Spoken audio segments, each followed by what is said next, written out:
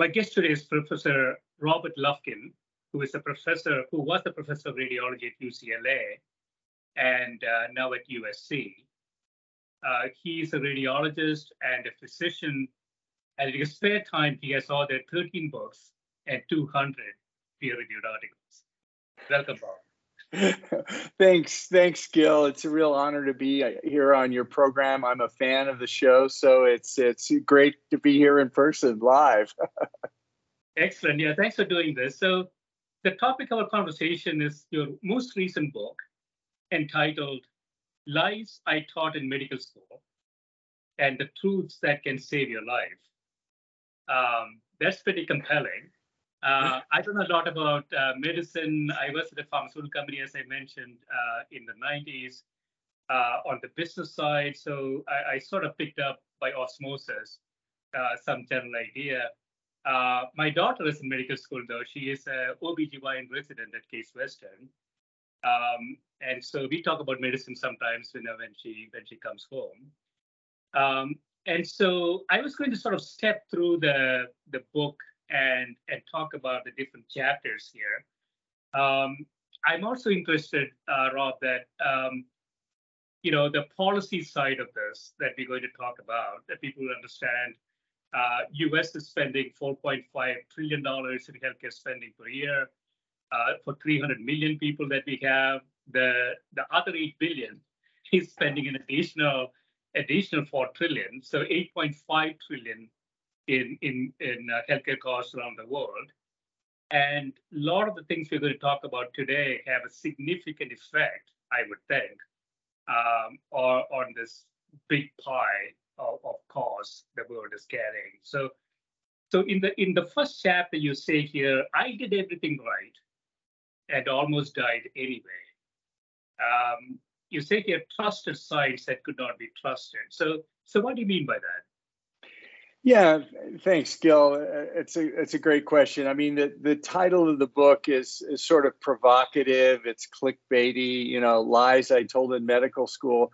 But it actually has a very serious undertone, and that is that science, by its very nature, is continually changing. And to the extent that medicine is science-based, the knowledge of medicine is continually changing. And what was several famous experts in medicine have said that 50% of what we learn in medical school within 5 years will be either incorrect or just dead wrong. The problem is we don't know which half it is, but it underscores the fact that we need to constantly reevaluate what we thought was correct in medicine and healthcare, and look closely at these things that now turn out to be lies. So in the beginning of the book, you mentioned, I said I followed the rules and got sick anyway, and that sort of goes back to when I grew up. As it turns out, my mom was a dietitian, which is someone who specializes in nutrition and healthcare, and she worked in a hospital and worked on diets for people. And not surprisingly, at home, we were instructed to eat absolutely the best food that is recommended by the federal government and the healthcare industry at the time, which was a low-fat diet. We replaced our butter with margarine containing a lot of trans fats and seed oils. We cut the fat off any meat that we ate so we wouldn't have saturated fat. We avoided eggs because of the cholesterol we thought was bad. And we ate low-fat type of food, which meant that the fat was removed. And, as we're understanding now, when you remove one of the 3 macronutrients, fat, you have to replace it with something else. And it's replaced with typically carbohydrates and refined sugars, which a lot of the book talks about is we're paying the price for that now. So I thought I was following all the rules, and I followed these healthcare recommendations, and it didn't quite work out very well for me. Yeah, so just like you, I'm also walking a metabolic syndrome model. Um, it's not particularly bad yet. I got my A1C up to 6.3, and I started to lose weight and brought it down to 5.7. Occasional bouts of gout, 130, 90 blood pressure. So all these things that we typically see is prevalent in a very large population. I think something like 20% of the US population currently. Yeah, there's a famous article that people like to quote that showed they looked at a large population of people and they looked for any one of the metabolic syndrome signs, which is abnormal HDL, abnormal triglycerides, hypertension, weight gain, et cetera. And they found in looking at this large population that 88% of adult Americans had at least one of these abnormalities that would classify them as being metabolically unhealthy. But if you just look at the numbers now, 50% of Americans have hypertension, which we call essential hypertension, which is, people say, well, it's maybe the salt, but actually there's some very strong reasons of why people with metabolic dysfunction get hypertension. But yeah, I had similar diseases as you did, and I was one of the metabolically wounded people in this country. Yeah, and it's a very large population around the world. So as you know, as India and China get wealthier, one part of getting wealthier is better or large amounts of food. And so in some sense, a ticking time bomb all around the world. And that's 3 billion people in those two countries. So this is a very important topic. So going into the sort of the foundations of this, you say here metabolism is just a body's way of digesting food. That is sort of the first lie that you quote here. And you talk about the three sort of macronutrients here. So take me through the three macronutrients. How do they sort of interact with each other, and how does the body actually process them? Okay, yeah. The three macronutrients are, we've probably already heard of them, but they're fat, which contains oils and fat that we see on the food, and then carbohydrates, which are both starches and sugars, and they're found in a lot of grains and that sort of thing. And then the third group, vegetables, I think, right? Even vegetables have carbohydrates. As it turns out, meat doesn't have much carbohydrate at all. It's very little. And then the third group is protein. And it's interesting, as we manipulate diets for these three food groups, we want to keep protein constant for most of them.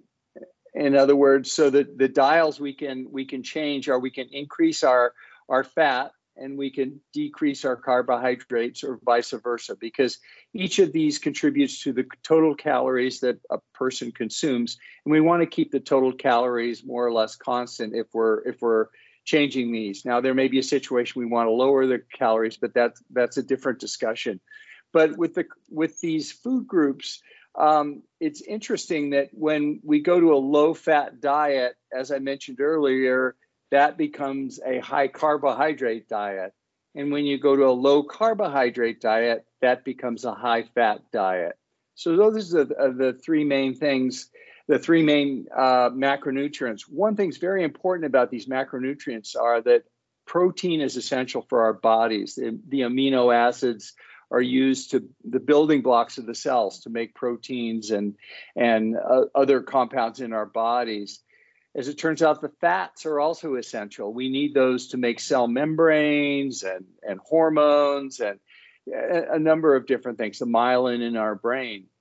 The carbohydrates, on the other hand, are curiously not required at all. And actually, they're human cultures that consume little or no carbohydrates. If you think people who live in the far north where it's cold all the time, like the Inuit or what used to be called Eskimos, those populations survive for long periods of time in the ice, eating whale and walrus and seals, which are meat, but they don't contain much carbohydrate at all, and not much plants grow.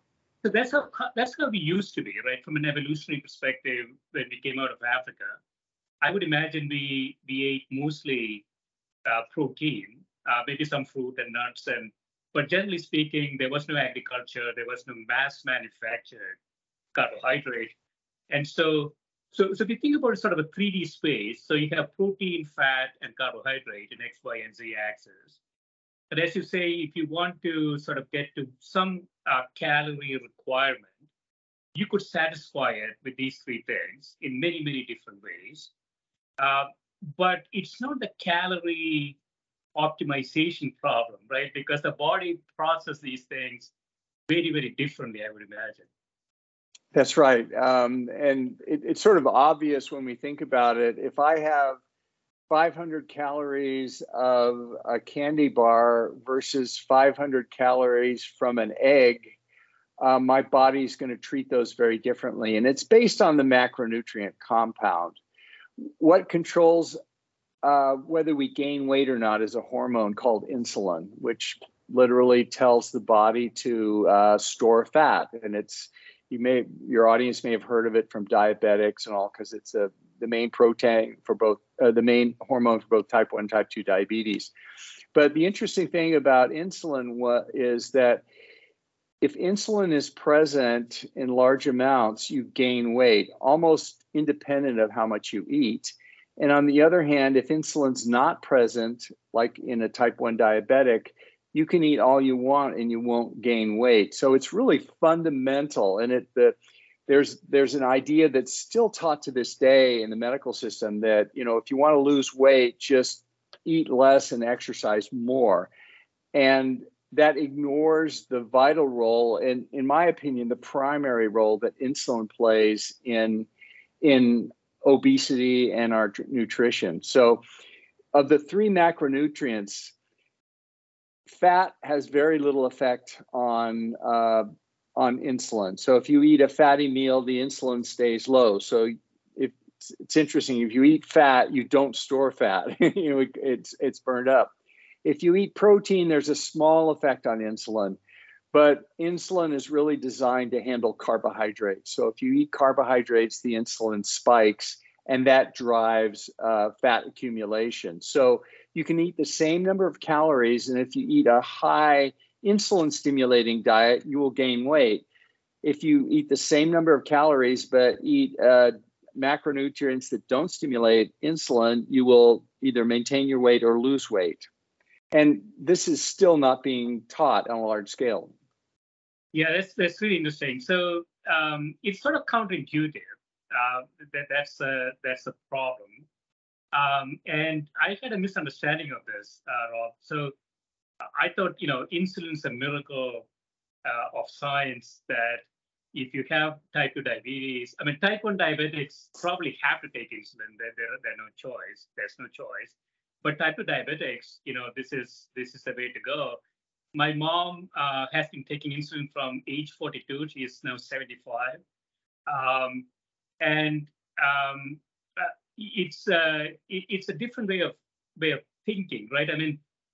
Once you're on insulin, it's almost addictive, isn't it? I'm thinking about it differently. So once you're on insulin as a type 2 diabetic, it's very difficult to get off it, I would imagine, right?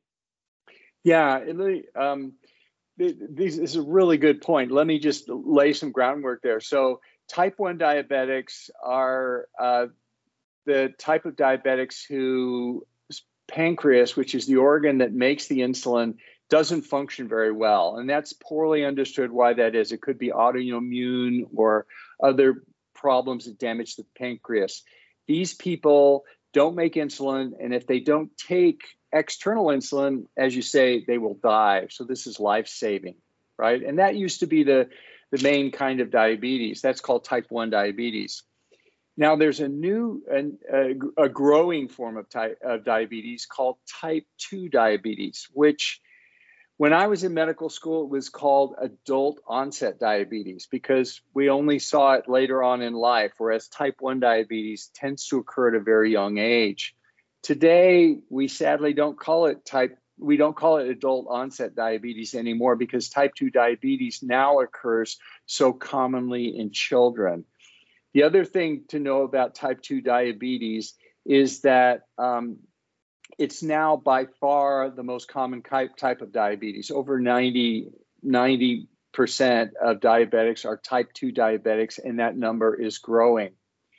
Now, I used to think of type 2 diabetes as something that people either got or they didn't get. You know, maybe it was hereditary or something, but it was kind of like a switch. Like your mom got it, you don't have it, but my thinking has changed on that. It was based on some interesting studies that have come out. And that one study was taking data from a large population of non-diabetic adults, places like the Framingham population or the NHANES data.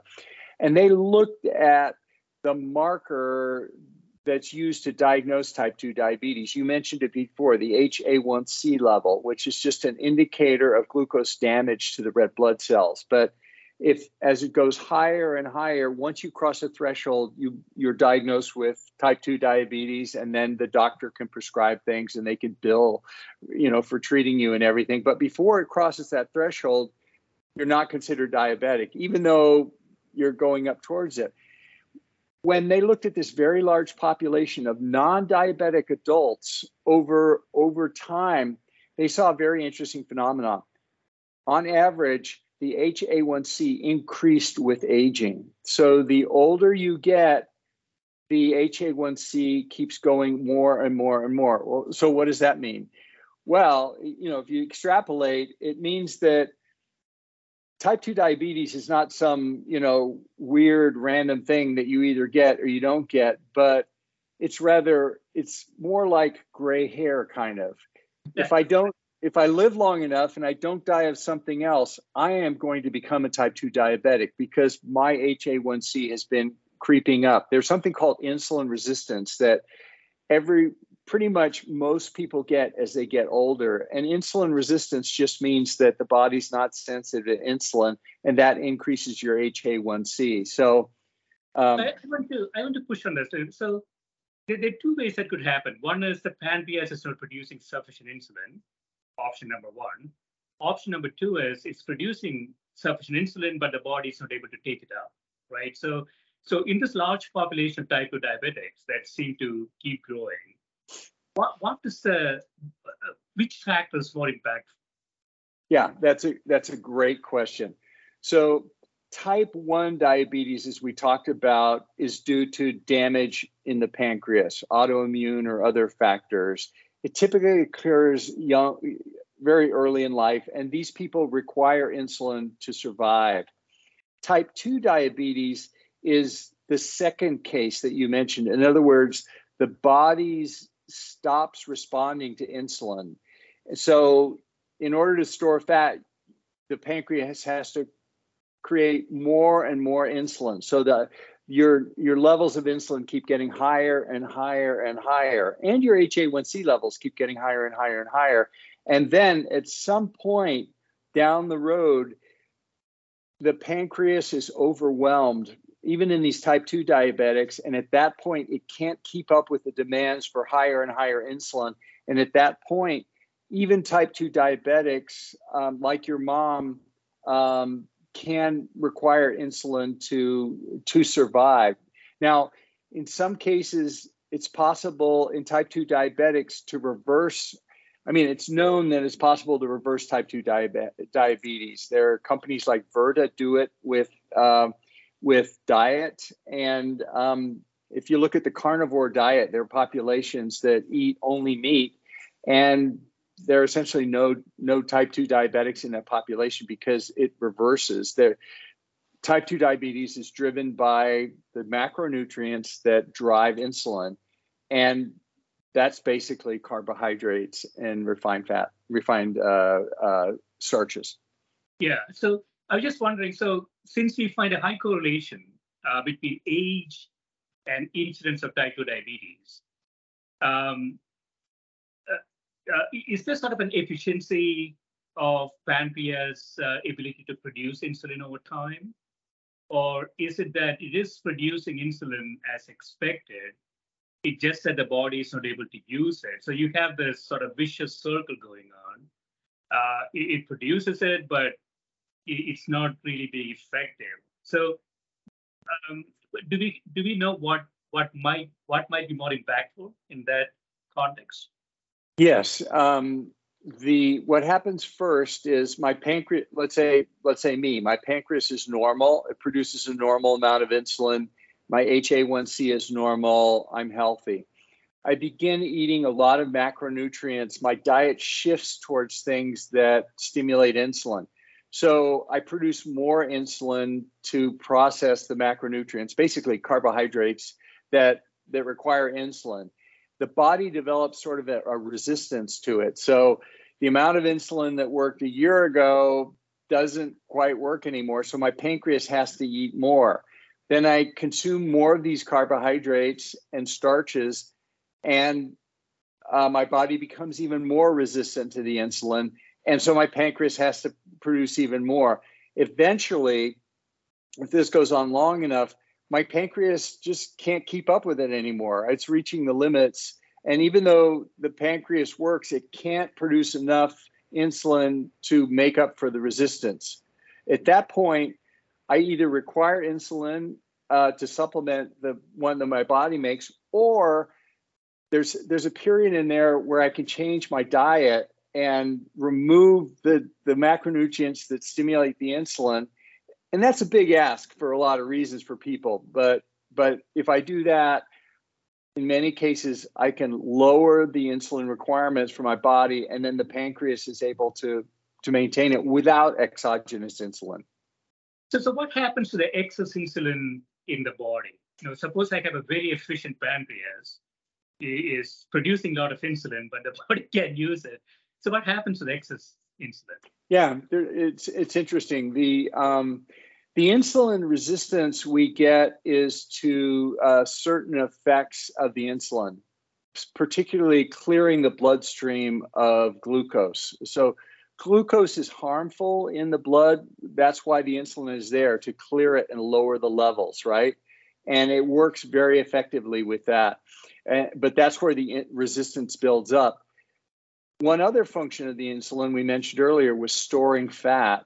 As it turns out, that function of insulin works as well as it did before. So let's say I'm a type 2 diabetic, I have insulin resistance, my pancreas is producing more insulin, so I'm able to control my blood levels of insulin, but that higher level of insulin drives me to gain weight. And that's why type 2 diabetics are fat, because of all the insulin. Type 1 diabetics are typically thin because they don't have enough insulin.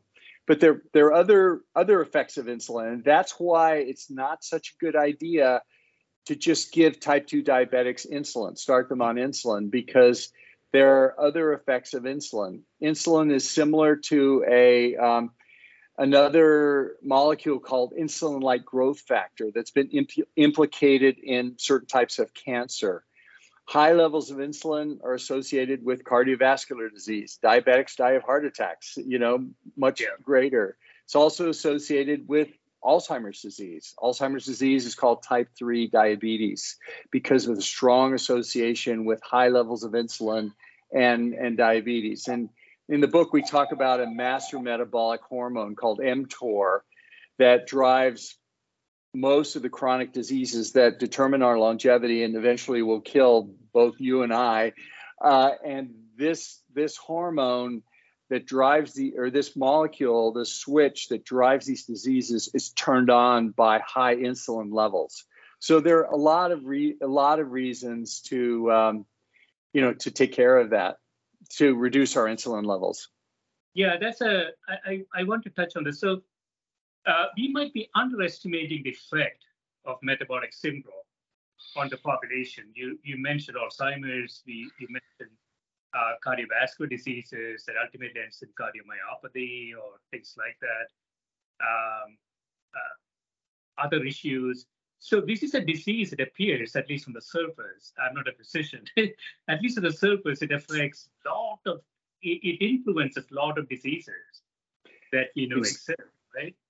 Exactly right. And that was sort of the wake-up call for me, even though I'd been a medical school professor my whole life, teaching in medical school, teaching medical students and doctors. When I got these 4 metabolic diseases, which are similar to yours, I had gout, I had hypertension, I had, it was basically similar things. I thought these were all separate diseases. Gout is your joint hurts, and hypertension is high blood pressure. That's simpler. And as I began to examine the most recent research on this, as you point out, there's an underlying mechanism that's driving all of them, and that's metabolic dysfunction. So the same metabolic abnormalities that drive hypertension also drove the gout, also drove the dyslipidemia. So, and what that means also is that the medicines, because I was prescribed medicines like you probably were for these things, they took care of the symptoms. They might lower my blood pressure a little bit, or they might make the pain go away on my gout, but they didn't do anything for the baseline metabolic disease that was continuing to move me farther on down the path towards other diseases. And so the great news is that the good news, bad news, there's no pill for metabolic health. These pills that I was getting for these particular chronic diseases were for the symptoms. But by changing lifestyle, and in particular nutrition, it's possible to walk back these metabolic changes. And for me, I was able to get off all of the diseases, all of the medications. When I went in to see my doctors, they go, "I can't believe this. What did you do? You don't need these medicines anymore." So it's something that we can all do. Yeah. So I don't know if this is a line in your book, Prof. So when I had my first attack of gout, my physician told me cut out the red meat. And they what? They what? Cut out the red meat. Red meat, and that is still appears to be the sort of the initial prescription. You cut out all protein. That's exactly the wrong thing to do, right? I mean, in this context. Yeah. I mean, there's a lot of misinformation on gout.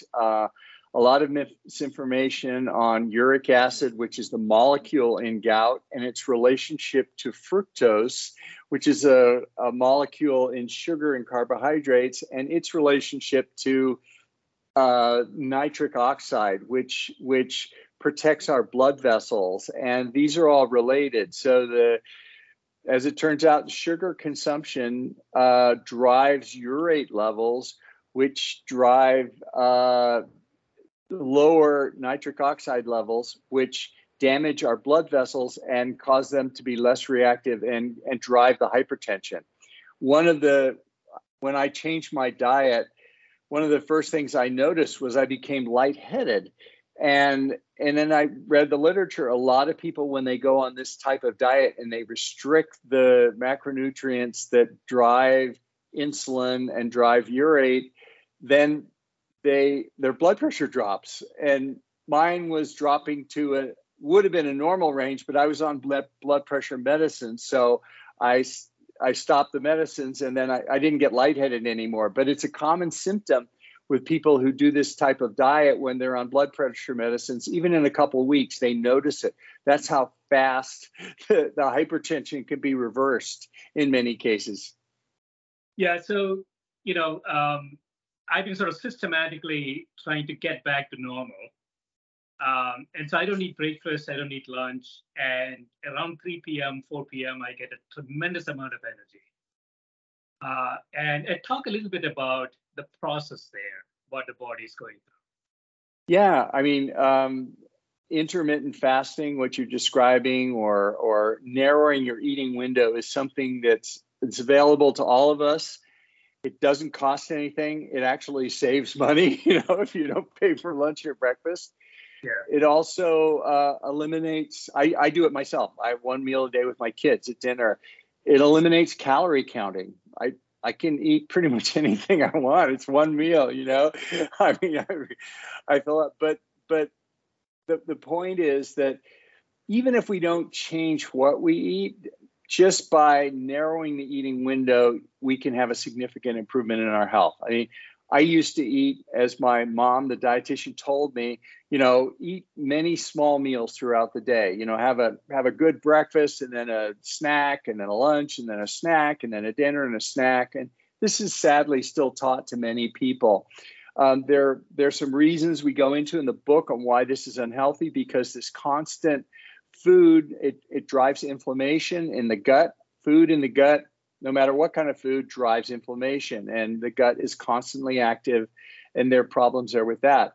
The food stimulates insulin and mTOR, so you're constantly turning things on. You're turning down such things as repair and autophagy. So there are many reasons for narrowing the eating window.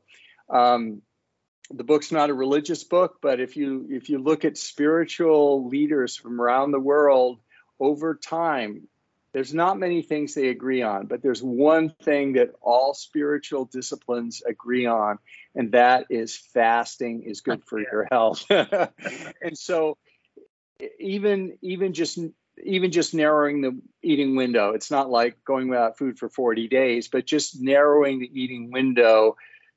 For me, I started just not eating after dinner, and then, like you, I skip breakfast and I skip lunch, and it's very important. It's very helpful for many reasons. Like you, I feel energized. I work out having fasted in the morning. I exercise. I do anything. I find my mind's a lot clearer. I can just tell the difference. So technically, what's the process the body is going through there? So it is, sort of starved in some sense with carbohydrates. It's not getting anything from carbohydrates. So it's going back and looking at other things it can burn for energy, right, in the body. Is that correct?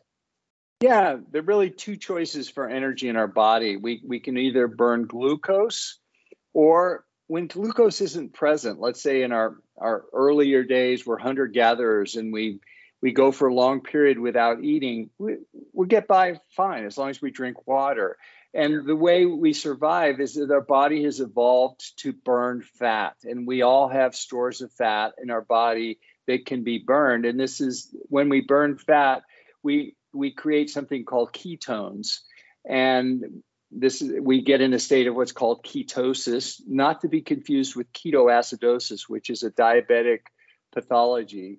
Ketosis, though, is a healthy form of energy metabolism that's a replacement for glucose metabolism. And some people even believe that ketosis is sort of the healthy, normal state for humans that evolved for 100,000 years before the agricultural revolution, which you alluded to, when a lot of things changed and we began eating all the time. The worst innovation in human history. That's right. If you believe, Jared Diamond wrote Guns, Germs, and Steel. He said that, and Yuval Harari, who wrote *Sapiens* and many other books, both make the observation that agriculture, which I had always thought of was, the key to human evolution, with, it helped us with culture and cities and everything. They believe it was the worst thing that happened to humanity for all sorts of reasons, but one is for our health. So I want to go to another chapter here. So there is no treatment for non-alcoholic fatty liver disease. And so non-alcoholic fatty liver disease, so if you have, so NAFLD, we had a couple of researchers from other medical schools talking about NAFLD and sort of the contemporary treatments for it. So what's the status quo? So if so first of all, how does one diagnose NAFLD? Yeah, it's a fascinating thing, because when I went to medical school, which is before 1980, there was no such thing as NAFLD, non-alcoholic fatty liver disease. If somebody had fatty liver disease, it was due to alcohol or viral infections. In 1980, thereabouts, that all changed to the point where today, the single most the most common cause of liver failure and liver transplants is non-alcoholic fatty liver disease. Wow. So Okay. what happened in the 1980s and what causes it? Well, the liver is a detoxification organ. It detoxifies alcohol. That's why alcohol goes to the liver to be detoxified, and too much alcohol causes fatty liver degeneration. There's one other molecule that's also detoxified by the liver, and that's something called fructose. Unlike glucose, which is metabolized throughout the body, the only part of our body that handles fructose is really the liver. And it's metabolized there in many of the same ways as alcohol. And too much fructose causes fatty replacement and these fatty changes in the liver. And researchers have shown, like Robert Lustig at UCSF, that in a matter of weeks' time, you can change a diet. They took kids and they substituted glucose for fructose in their diets. In other words, they didn't even change the amount of carbohydrates. They didn't even change the calories. All they did was got rid of the fructose and put something else in there, glucose. And they were able to reverse fatty liver disease in a matter of weeks that was seen on radiology imaging studies as well as their lab tests. So it's really an interesting disease, and there's ways to change it with our lifestyle. So where does fructose come from for typical, person in the population? Yeah, fructose gets its name from fruit, from fructose. So fructose is a very sweet sugar. It's sweeter than glucose. We perceive it as very sweet. So it evolved to attract us to eat fruits in the fall, prior to the winter, and animals evolved to gorge themselves on fructose or on fruit, which contain both fructose and glucose. The interesting thing about fructose, though, is glucose stimulates insulin very strongly. Fructose has very little effect on insulin. So if I eat a bunch of fructose, my insulin doesn't spike. And for a while, the American Diabetic Association recommended fructose to diabetics because they thought they could safely eat it and not spike their glucose, which is true. The problem, though, is that fructose drives insulin resistance and drives inflammation in the liver, drives fatty liver disease, drives hypertension, and all these other things we talk about. So there are a lot of reasons to be careful on the amount of fructose that we eat. So if I eat any kind of fruit, I am basically consuming fructose. Yeah, well, actually, it's not just fruit. Table sugar, which is known as sucrose, has two sugar molecules. It has glucose and fructose. So even eating table sugar, half of that will be fructose. But in 1980, something happened was the government subsidizes junk food. That's one reason why junk food is so cheap in America and elsewhere. There are government subsidies that pay farmers to grow corn, wheat, and other types of grains, basically, that are used to produce junk food. But one was developed in the 1980s called high fructose corn syrup from corn, obviously. It contains a little bit more fructose than table sugar does. But the advantage was, unlike table sugar or cane sugar, which was used in junk food prior to that, it would crystallize and be crunchy, and it didn't have a great shelf life. But high fructose corn syrup, one, was cheaper than cane sugar because it was subsidized from the corn, but it also had a strong, long shelf life, and you could add it to liquid beverages. So in the 1980s, all the soda manufacturers, Coca-Cola, Pepsi, stopped using cane sugar, and they began using high fructose corn syrup. And high fructose corn syrup began being used across the board ubiquitously in junk foods. So we get a lot of it in our junk foods beginning in the 1980s, which is, suspiciously about the same time that this weird liver disease suddenly appeared and now is the main liver disease we get. Yeah. I mean, we had a lot of corn. So I just sort of peripherally touch on this. So we have big pharma, big food, as you have called it, and big healthcare. And all of these are companies And companies are profit maximizing entities. I was in one of them. And we don't typically think about societal utility. We go to conferences and talk about it, but in the grand scheme of things, the boards and the C-level execs' objective is to maximize shareholder value. And so there is a confusion here, I think. General public should not be looking to these companies to say these guys are doing, should be looking after me. Nobody is looking after anybody. Companies are maximizing profits. That is what they are here for. And so what do you think about that? I mean, there's a bit of a confusion here, I think. Yeah, there in our healthcare system and all the industries you mentioned, there are a number of pernicious financial incentives, both conscious and unconscious, that drive things the way they are. So if you go to a hospital with a program to, let's say, you want to start a new program to reverse type 2 diabetes. So they have a big population, a growing population of type 2 diabetics. And you say, you know what? We have a program that will basically, by changing their diet and their nutrition, we will reverse the type 2 diabetes in this population. And the hospital says, well, what will it cost? And they'll say, well, any money that the program costs will make up for in savings and the cost of insulin and metformin and other drugs like that. And the hospital says, oh, well, that's a great idea. But at some level, the hospital survives on, all sorts of things, not just metformin and insulin and all sorts of things. What's the number one cause for a surgical procedure for any type of amputation in the United States today? I have no clue. Type 2 diabetes.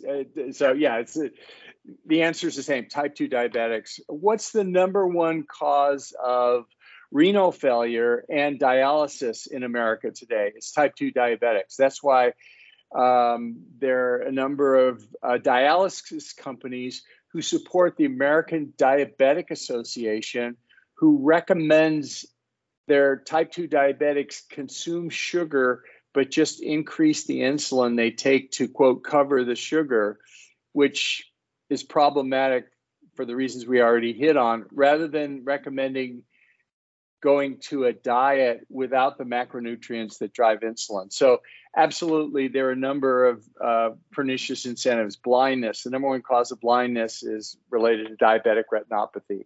So diabetes makes a lot of money for the healthcare system.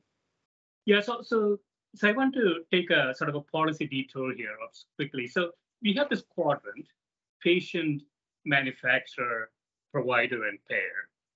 They all have different incentives. The patient doesn't have a lot of information, so they, essentially rely on the other three corners of this quadrant. And as a taxpayer in the U.S., a big part of my taxes are going into healthcare spending. We spend $4.5 trillion, as we mentioned before. A big part of it is related to metabolic diseases in general, hypertension, type 2 diabetes being the prominent ones. And so there is sort of an optimization problem here, right? So I'm quite surprised, I have to say, that payers should see this, actually. So suppose, I am a payer, some insurance company, and I say, you go check your A1C and I'll pay for it every quarter. You go to CVS, check your A1C, I'll pay for it. That would have been minuscule compared to what's going to happen later to that patient, right? But they're accountable. Yeah, let's do no, that you hit on exactly the right thing. I mean, it's funny. There's a quote that why is it that Americans eat as if their healthcare were free? But to your point, where's the hope in all of this? I mean, the hospitals, it's difficult for them to change because of the financial incentives that are in place, the pharmaceutical companies, but the insurers who take on the risk, they can see an upside if the program is constructed properly. And I'm working with a number of insurance companies now to try and develop innovative programs where where type 2 diabetes is reversed based on lifestyle changes. And then that cost savings goes back to the insurance company, goes back to the patient, and it propagates through the system. Rather than asking the hospital to do it, which, they're going to be hurting their bottom line if they get rid of all the diabetics. They'll have to close the operating rooms, for some of the operating rooms. Yes. So how about the CMS? I mean, you would imagine, Medicare and Medicaid is a big component of this 4.5 trillion, and CMS, maybe being a government entity, should have an incentive to optimize this, right? So what's happening there? Well, I mean, I think there's a lot of stagnation, a lot of lobbying, a lot of diverse interests in this. I'm not an expert in this at all, but all you have to do is look to current events today. This is not a political conversation, but the current president, and I think the past president also spoke about this too. So it's bipartisan, but they're finally asking the pharmaceutical companies if they want to get drugs into the Medicare program, they can't charge 10 times what they charge for the same drug in Canada or France or something else. So we're beginning to see some of that. But just the fact that it's taken so long to even get there shows just the influence that all these special interests have, all these different lobbies and groups that are influencing policymakers. So it's hard to get a change through CMS or through any of these other organizations for that reason, I think.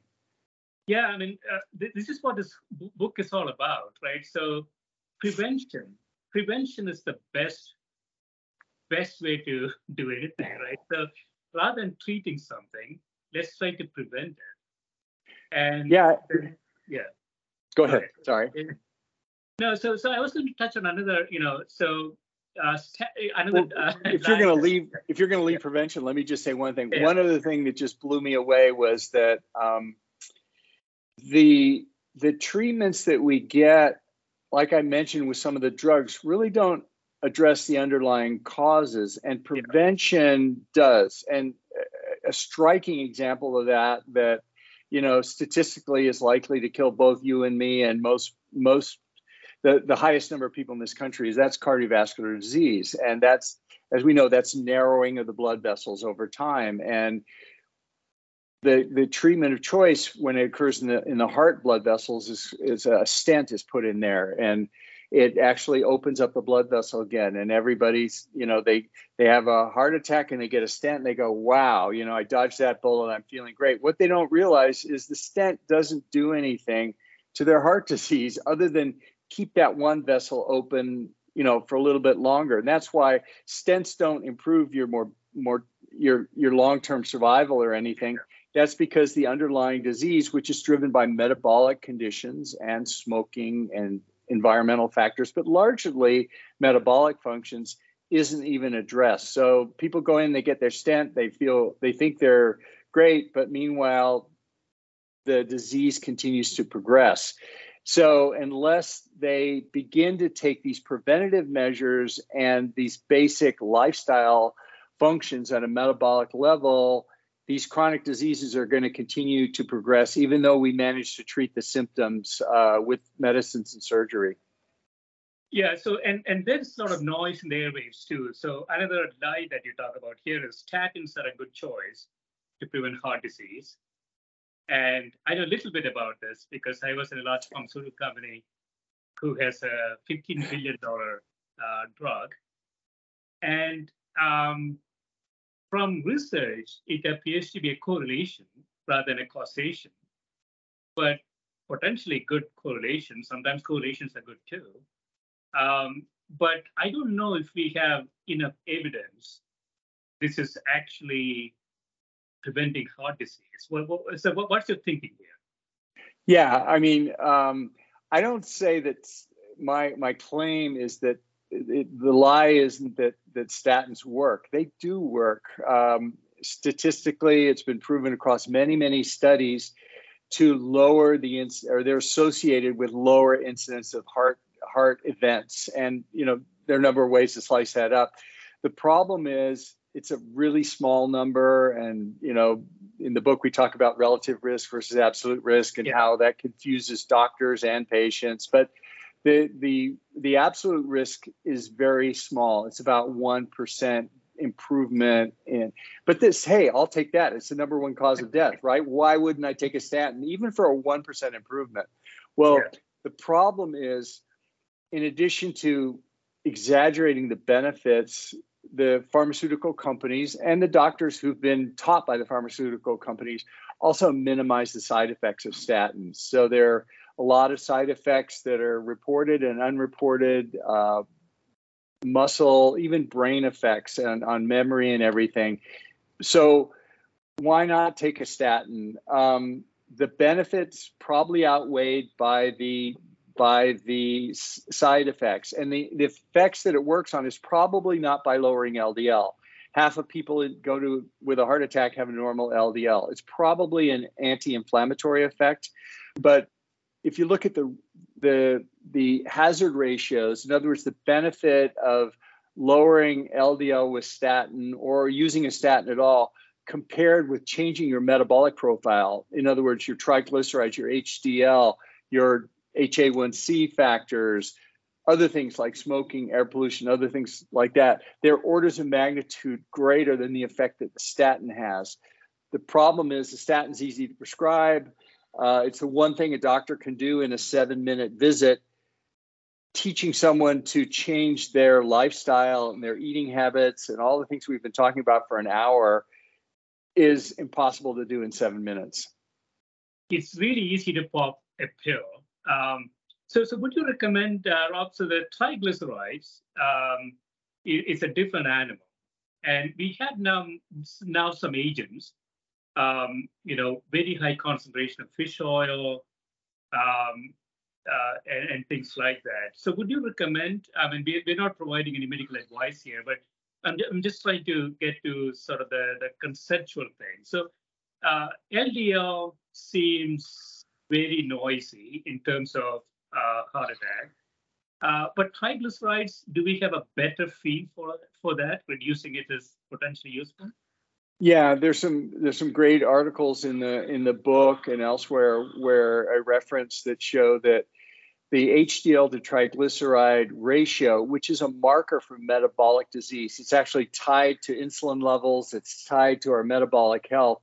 That has about 10 times the risk factor or the hazard ratio that simple LDL has. So there's a lot of cardiovascular benefit of addressing triglycerides and HDLs. And as it turns out, those can be addressed with these lifestyle changes that we're talking about. Changing our carbohydrate intake and metabolism also tends to affect the HDL and triglyceride, as well as people get their metabolic health in order.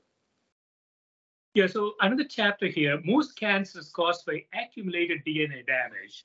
This was my thinking too before I read part of this.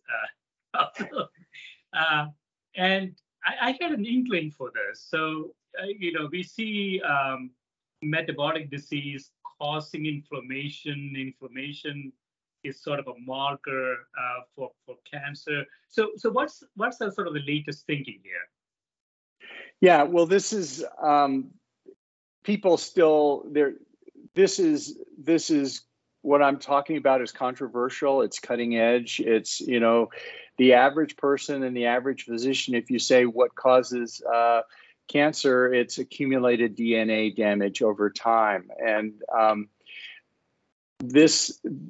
I think the real nail in the coffin for this study was the Human Genome Project. In the early 2000s, we sequenced the normal human genome.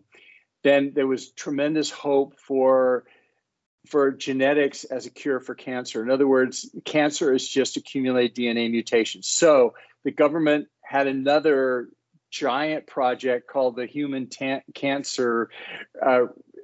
Tumor Registry, where cancers were sequenced, the DNA from literally the cancer.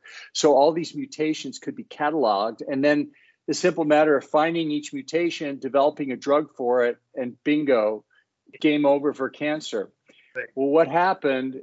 We don't hear much about it because there was no fanfare after this was completed, was because it didn't work. What happened was they found that there were a lot of mutations in cancers, but they were completely different. They were inconsistent, and there are a few oncogenes that were identified, but by far and large, tumors had a very heterogeneous mutation population, and even within tumors, within the same person, within the same location, would have different mutations. So it appears it's not just accumulation of standard mutation genes that caused it, but other things. And then the other argument, there are a number of arguments in the book, but that cancer is not just a breakdown of mutations and things wearing out, but it's actually a highly choreographed, orchestrated pattern that, cancers are different, but they all share certain properties. They're hypercellular growth, and then metastases, vascular invasion. And it's unlikely that by random mutations, they would develop this same pattern. And instead, there's an atavistic theory there that's put forward that cancer is actually a return to an earlier cellular program in cells that basically triggers cell growth and metastasis and vascular invasion and all, in a nutshell there. Is mTOR implicated in this? Yeah, it's very interesting. mTOR is implicated in all the metabolic diseases. It's implicated, as we'll see, in all the findings of aging, the phenotypes of aging: gray hair, wrinkles, baldness, hearing loss, periodontal disease, even menopause. It's implicated in that. There's animal and, in some cases, human evidence to show it. It's also implicated in all the major chronic diseases: cancer, Alzheimer's, cardiovascular disease. So in cancer, mTOR, when it's turned on, causes cellular proliferation and growth. Yeah. And in the case of cancer, that's the sine qua non for cancer growth. So not surprisingly, drugs that suppress mTOR, particularly a drug called rapamycin, is FDA approved not only for cardiovascular disease to coat stents with, but also for cancer, for several types of cancer, such as metastatic renal cell cancer, which is the number one type of kidney cancer that you get, and many other cancers. So it's fascinating that mTOR at a basic metabolic level affects every one of these metabolic diseases and even our longevity itself. So I want to finish up with Alzheimer's. So we have had a lot of, I remember in the mid 90s, we had a drug called Aricept. I don't know if you looked into that. And most pharmaceutical companies have gotten out of this research area, probably because they all failed. It's obviously a very complex disease. And I saw recently somebody was on the program a year ago, and he called it type 3 diabetes. And he was suggesting we could actually provide insulin into the brain to cure Alzheimer's. So talk a bit about what's the metabolic syndrome connection here to mental diseases. Yeah, well, the association is that people with diabetes, type 2 diabetes, have a much greater rate of Alzheimer's disease. And I get what the person was saying about injecting insulin, because insulin by many medical professionals is viewed as a cure for type 2 diabetes. But as we've discussed, it's actually the worst thing you can do for these, until the pancreas actually fails, and then you need it. But it's generally not a bad thing, and it's not a good thing to put it in the brain. But the drivers of insulin that drive cellular hypertrophy also drive some of the factors of Alzheimer's disease. So there's evidence that mTOR overactivation and repression with rapamycin can actually improve Alzheimer's disease. And there's a clinical trial with humans now with Alzheimer's disease. some of these dietary things can have dramatic effects with Alzheimer's disease. There's Heather Sanderson. I don't know if she's been on your program. She's a protege of Dale Bredesen. She has nursing homes for Alzheimer's patients, but she does something that no one else does in her nursing homes is she actually sends the patient home at the end to go back to their lives. Whereas most people with Alzheimer's disease, it's a one-way trip. Talking to her recently, she puts all her patients on a low insulin diet, basically a ketogenic diet. And I was asking her, why do you do that for all your Alzheimer's patients? Does it work? And she goes, no, it doesn't work for everybody, but some of the people are really, the results are dramatic. Well, I said, how do you know it works? He goes, well, one man came in and when he's in ketosis, in other words, when he's observing the ketogenic diet, he recognizes his grandchildren and gives them the hugs and knows their names and everything. But as soon as he starts eating junk food or carbohydrates and goes out of ketosis, then the kids walk in the room. He doesn't even recognize them. He just walks out of the room.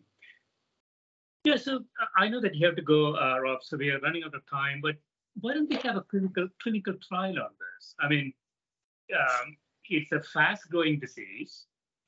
We have a lot of people suffering from it.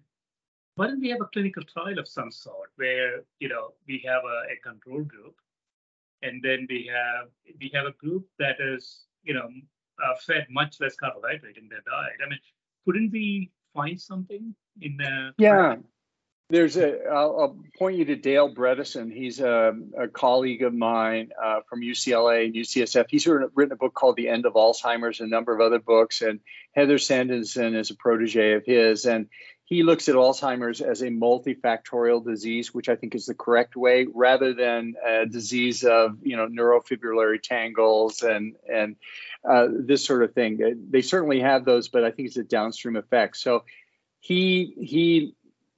for some patients, it will be a glucose metabolism problem. And when they go on a ketogenic diet, that will improve them. And there have been some dramatic results. And he's actually published prospective controlled trials on that. For other people, it may be toxins like mercury or lead. It may be other things. And in some cases, we just don't know. But the problem is just lumping them all together and treating them with drugs that don't really work is a big mistake. And we need to revisit Alzheimer's disease and really try some of these newer cutting edge treatments. So this has been great, Rob. So this is a really fascinating book. I learned a lot from it. I didn't read the whole thing, but from what I read, I learned a lot from it. So if folks want to sort of download a sample of this book, where can they go? Sure. Yeah, I'd love to. Anybody who wants a sample, the first chapter is available for free on my website for your audience, either in an audio form or a PDF form. If you just go to my website, which is Robert Lufkin, Luf as in Frank, Kin, MD.com, and then put /chapter afterwards, then you'll be able to download it. So if you send me that link, Robert, when I publish the episode, I'll put that in there as well. Okay. So there's more here that we didn't get to. Perhaps maybe at a later time we can do a second session and dig deeper into it. That would be great. Yeah, sounds good. Excellent. Thanks so much. Thank you, Gil, and thanks for all the great work you're doing with this program. Thank you.